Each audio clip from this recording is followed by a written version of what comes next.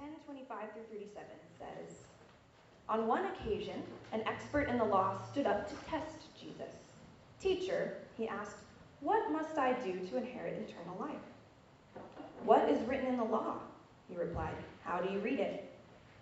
He answered, 'Love the Lord your God with all your heart, and with all your soul, and with all your strength, and with all your mind, and love your neighbor as yourself.' 'You have answered correctly,' Jesus replied. 'Do this, and you will live.' But he wanted to justify himself, so he asked Jesus, 'And who is my neighbor?' In reply, Jesus said, 'A man was going down from Jerusalem to Jericho when he was attacked by robbers.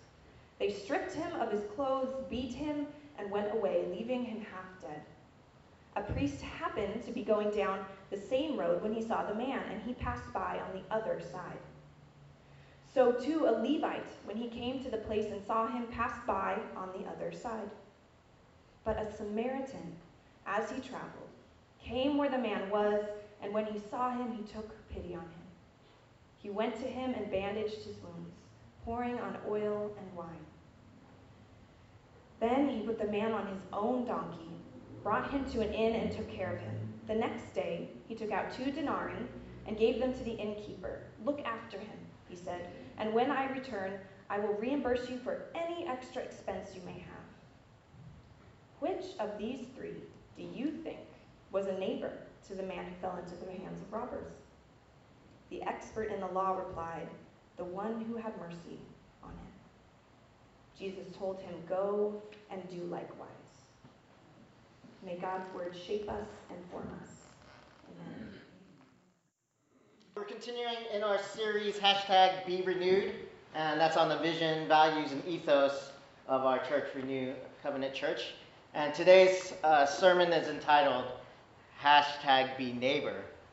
What does it mean when we say we are renewed by God for the renewal of our neighborhoods? What is neighborhood?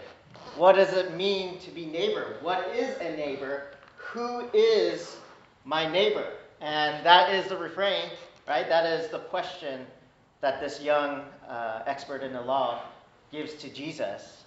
Who is my neighbor?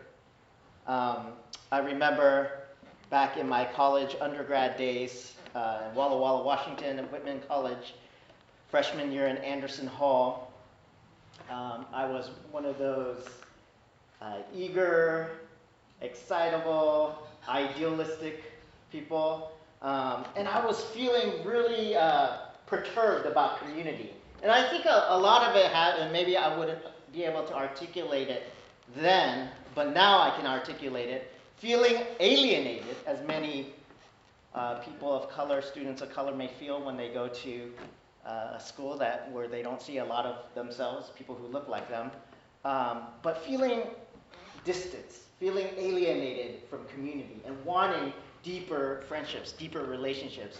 And there was a sense of self-righteousness too, that, people aren't open, people aren't being vulnerable, people aren't demonstrating their neediness. They're just putting their best foot forward. They have all of these walls and masks, and it's keeping us from really being community and really loving one another. And at the same time, I was reading Henry Nouwen's Wounded Healer, which that's basically the gist of that is, Jesus was able to connect and touch people because he himself was a wounded healer, right? It's not about out of our strength and out of our abilities and out of our perfection that we're able to give to one another, right? But it's by his wounds that we're healed, right? And that's the very core of the incarnation, is that he became flesh and dwelt among us.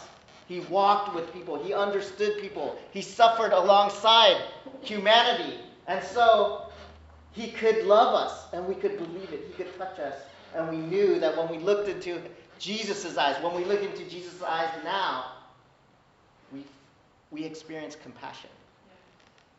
And so what I did, if any of you have seen the movie Jerry Maguire, where he has his Jerry Maguire moment, like he writes his mission statement, right? He stays up all night writing this thing. I stayed up all night writing this big, I quoted Henry Nouwen even, and Whitman's not a Christian school. It's just very secular.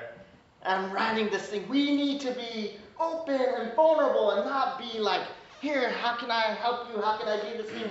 But also allow ourselves to receive help from everybody. And I posted it on every bathroom door. On all the sections, women's sections, men's sections. Okay, this was me, right? And just like that email that you write really quickly and send right away, I was just like, no, what did I just do? But I didn't go out and tear them down. It was in the middle of the night. And, the next day I was walking around just trying to gauge what people were thinking as they were looking at me. And, just half embarrassed and ashamed that I just put myself out there like that. And half like wondering what people thought. And I got some, a lot of people ignored me. Some people were like, really, thank you, Dave, for saying that.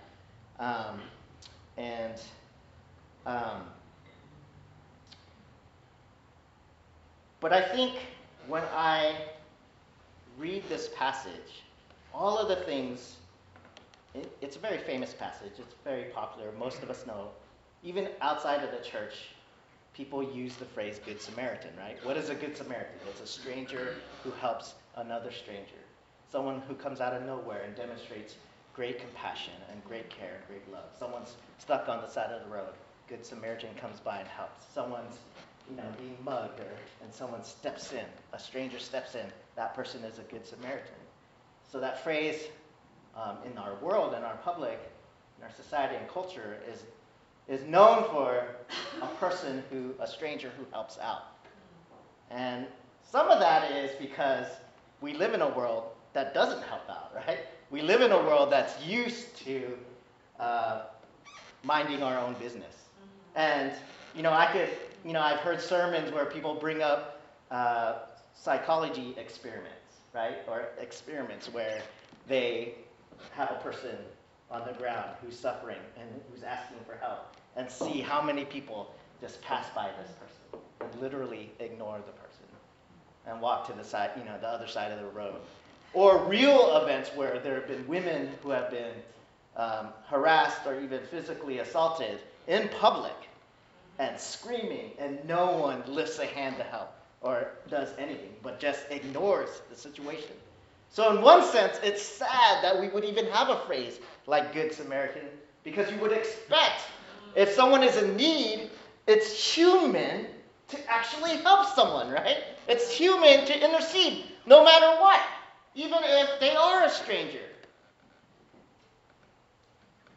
And it's almost like being a Good Samaritan is you get extra credit. That's like when I do the dishes at home, right? In my wife's eyes, she's like, that's default. You should just always do the dishes. But what do I want? I want credit, right? So I'm like, when she comes home and I've done the dishes and she doesn't say anything, I'm fuming. I'm like, she hasn't said anything. And I'm like, look how clean these are. Oh, would you like a clean glass? Let me pour you something from this clean glass. And she's like, what? I do the dishes every day. Like, do you want a cookie or something? Right? We shouldn't get a cookie for being human. Or extra credit. Right? I could go off for 30 minutes on man colds, right? That's another thing of mine. Like, I should get credit for having a sickness, right? Being sick. I'm sick. It's like, come on, I deal with patients every day. I just need a little love, some Good Samaritan-ness on me. But, so I'm gonna, needless to say, I'm gonna approach this passage from underneath. And what I mean by that is to focus in on the dialogue between this lawyer, this expert in the law, and Jesus. And kind of glean a lesson from this. Because oftentimes when we read the story, we call the parable of the Good Samaritan. Right? But we don't call it the parable of the bad neighbor, or the parable of the let me do the minimal, right? Which I think this is what this man is going after, right? So it says, if you can hit the slide, next slide. Oh yeah, I gotta go to this. So this is just a review from last week on Be Church. The church has left the building. Amen. What does it mean to be the church? We don't come to church.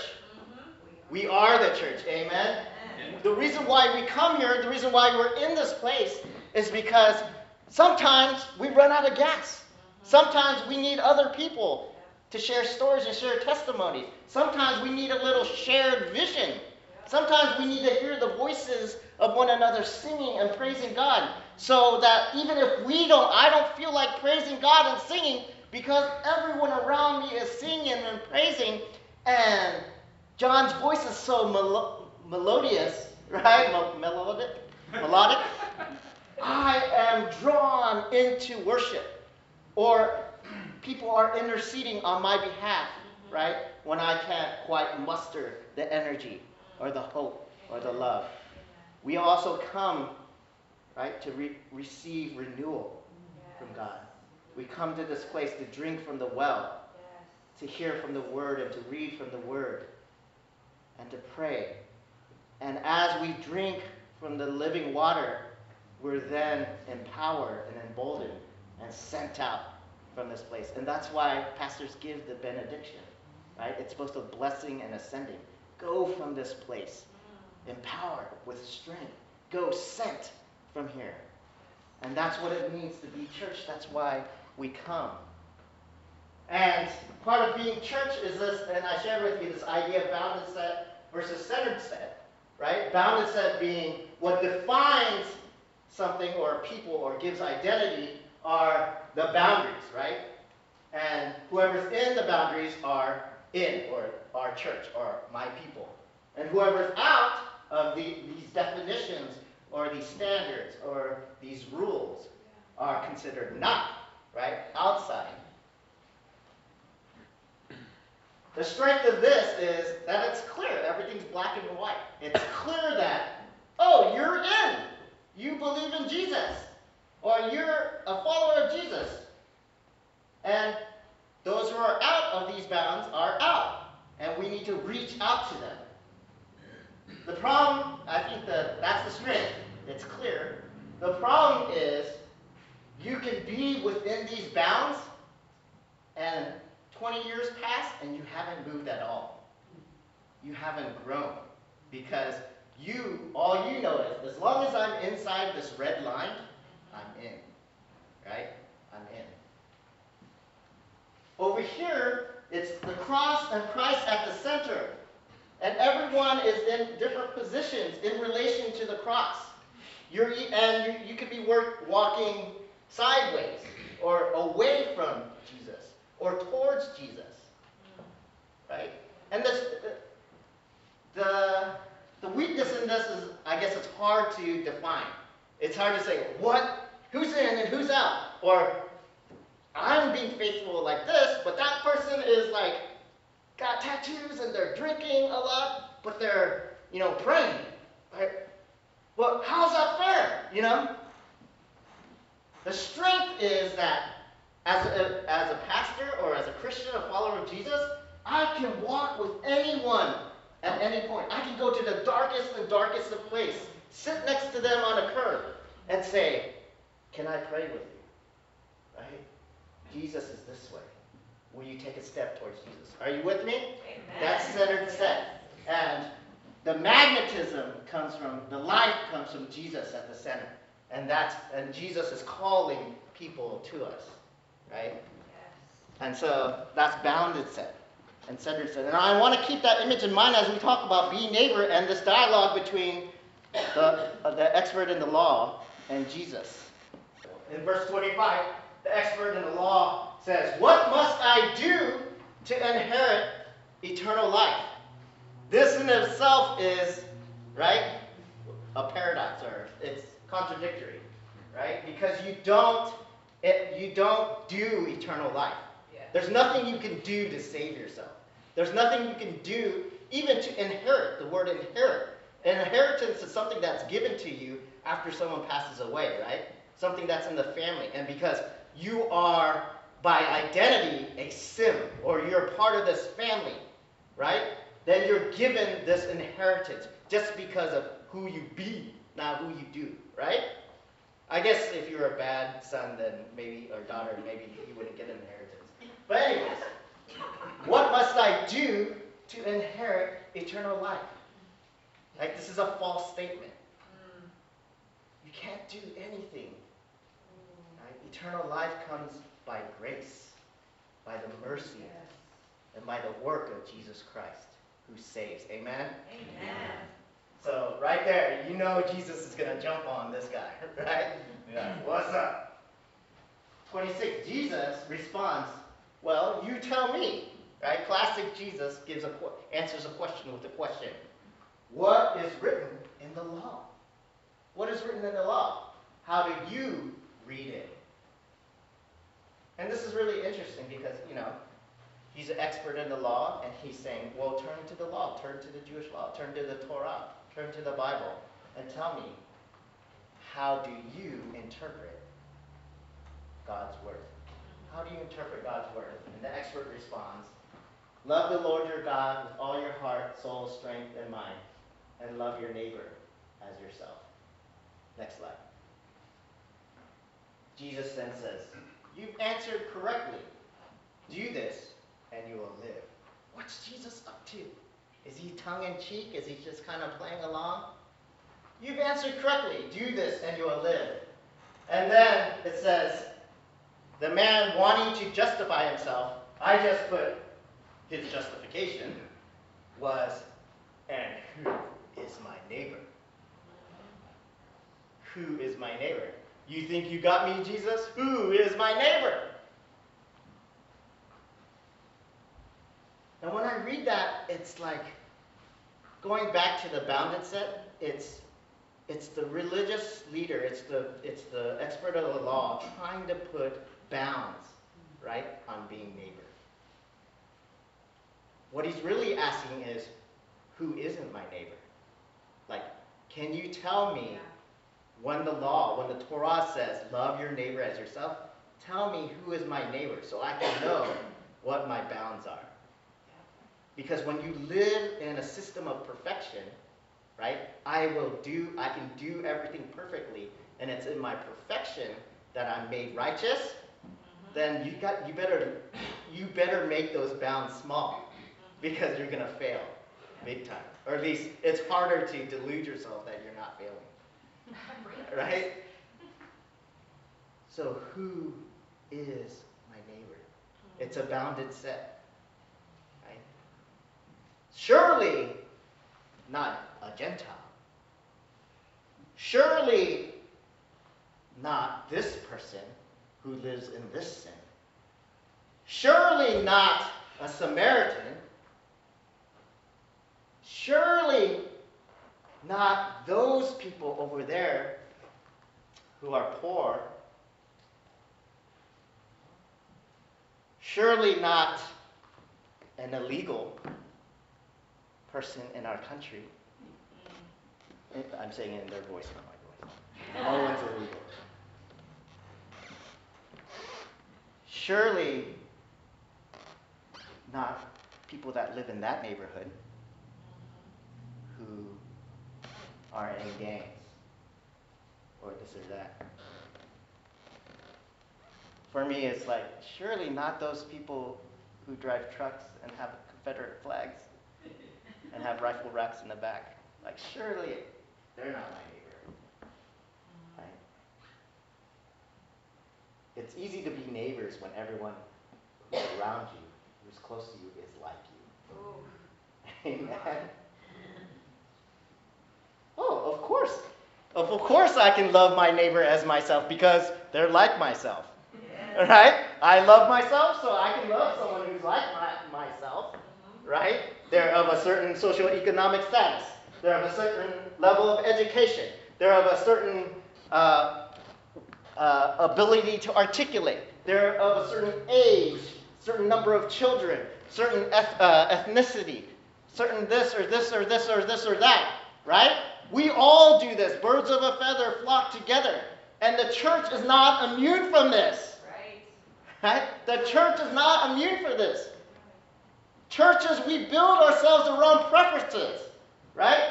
What is the worship style? Right? What do they think about discipleship? How do they interpret the Bible?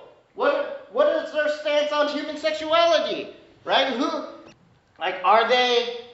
Do they do enough in global missions? Or are they into the social justice stuff? Right? Are they, do they sit in pews? Are they in community centers? Or do they sing hymns? Or do they have drums and basses and electric guitars? Or do they sing hymns with electric guitars? Right? Right? We have all of these preferences, and it's very easy when all of a church or all of a communities or all of a body of friends or people that we like to hang out with fit our check marks. Yes. Right? Yep. Just like when you're thinking about who you would marry, right? I have a checklist, right? Boom, boom, boom, boom, boom. And we do that in every aspect of our life. We do that in how we choose where to live. What are the schools like? What are the houses like? Is the value going up or down? This is what this man is saying. Who is my neighbor? Who is my neighbor? And that word justify, right?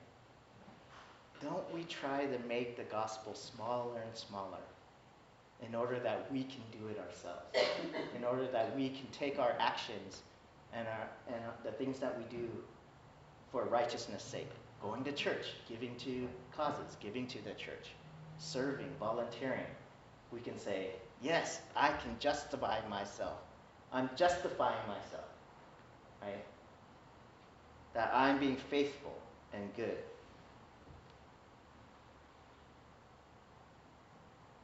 And Jesus responds to this with a story, a parable.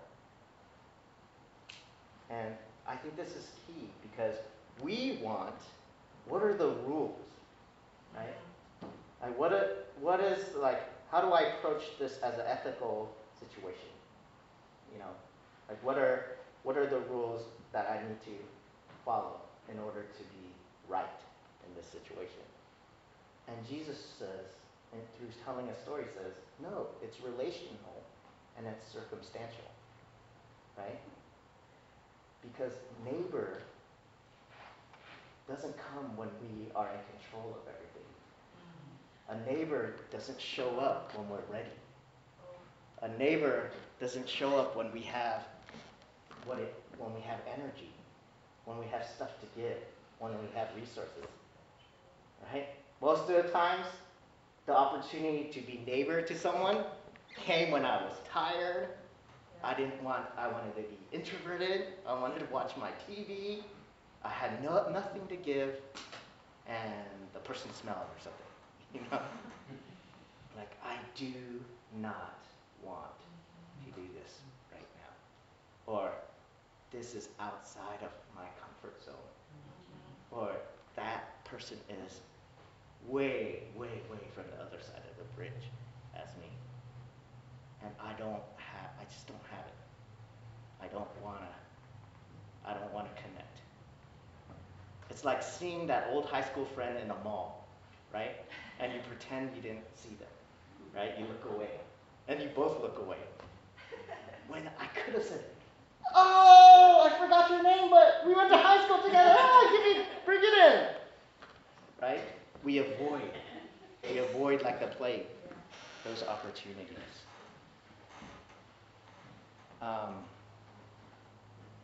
Blah, blah, blah, the story, Jerusalem to Jericho, it was a very dangerous road. There were a lot of robbers and thieves. So it's realistic, right? They would have stripped him and beat him. And they went on his way, and the story goes on. Basically, a priest goes by, sees the man, passes him by. A Levite goes by. These are all religious, priestly people, and passes him by. People who you would think would show compassion, right?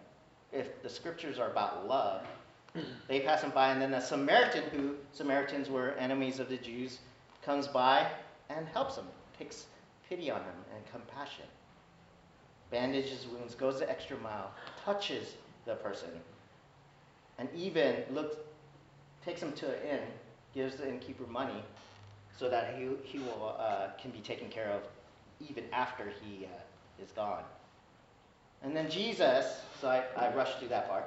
And then Jesus, 36, which one of these three do you think was a neighbor to the man who fell into the hands of robbers?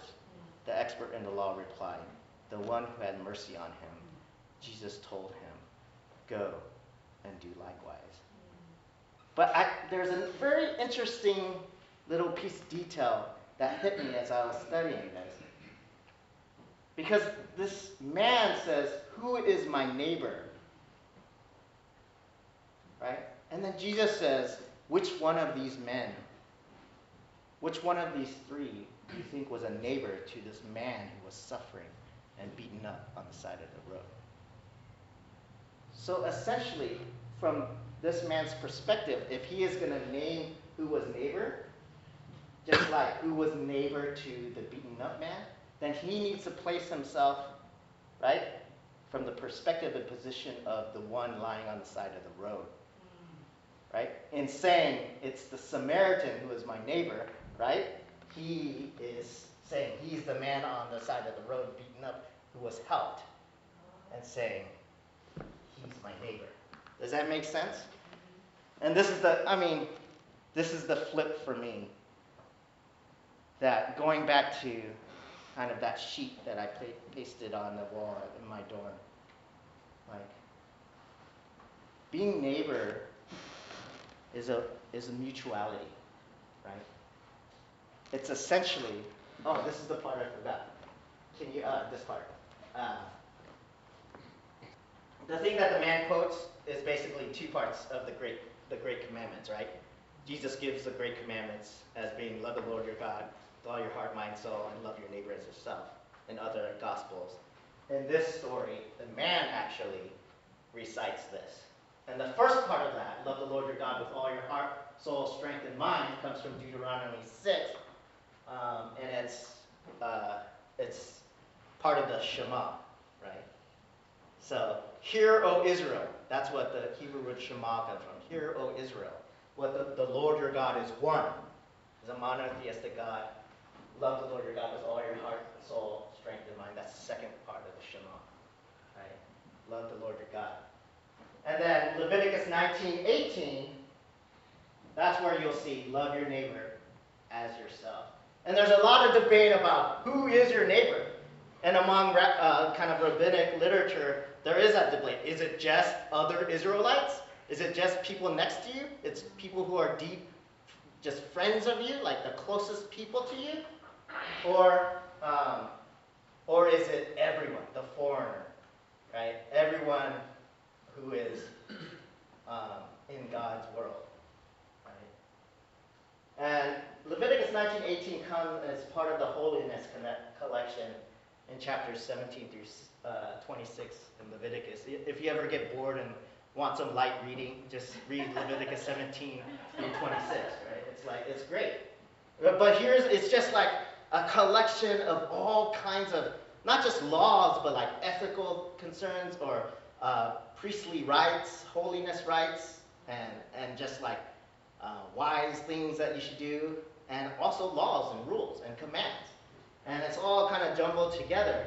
But if you were to read all of Leviticus 19, if you go down, there's this. Did I write it down? Please say I wrote it down. When a foreigner resides among you, this is 1933. When a foreigner resides among you in your land, do not mistreat them. The foreigner residing among you must be treated as native born. Love them as yourself, for you were foreigners in Egypt. I am the Lord, your God. This sense of mutuality and poverty of spirit. Like Jesus is saying, you cannot understand neighborliness or who is your neighbor, or you cannot be neighbor unless there is an amount of humility and weakness and vulnerability and poverty in spirit, right? And I think that's perhaps the stronger message for people like us, right? A lot of us are very independent. A lot of us are very competent. A lot of us have a harder time getting help, amen, than giving help. And the church is really good. I mean, I would say good at giving. Knowing how to give, giving money, giving missions, giving this or that. But being neighbor. I think Jesus is pushing us deeper to like not just doing help to people, but this mutuality of being neighbor. Are you with me? Amen. It requires a humanness of being open and vulnerable.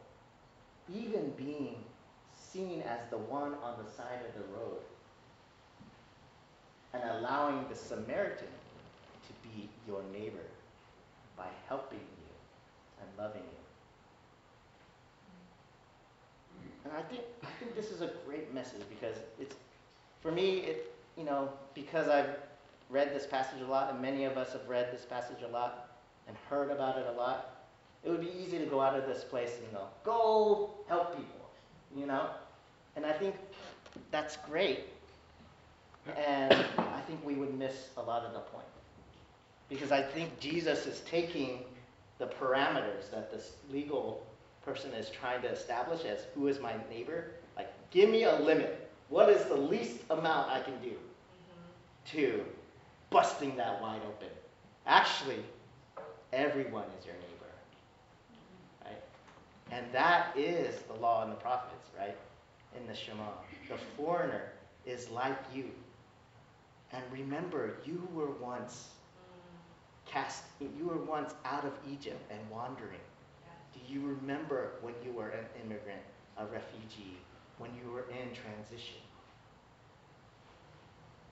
The only way you can connect is when we connect from underneath, right? The vulnerable parts, the needy parts of us. We need to remember, right? That being neighbor is not just giving, but also receiving. I grew up in the immigrant church, and I saw my father, passionate, faithful, but almost beaten up, right? Because he was a great pastor. But the most that he could achieve is to be a small Korean mission church and a larger American church that was supporting us. I felt it. I could even feel it and intuit it as a child. There's a condescension in that help, right? Like, hey, let's have a mixed service, and you can bring your kimchi and rice, and we'll eat food together, right?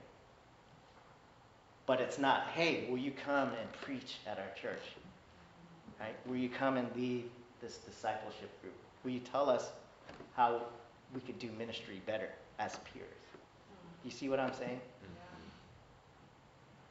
It's like we need to break down those things, the condescension and the pride, right? And be mutual receivers and givers. And that's how we become a truly multicultural, multi-ethnic church. When minorities or people of color aren't just welcome in the church, right? But they're creating the church, right? And everyone is partnering and making it. Are you with me? Who is my neighbor?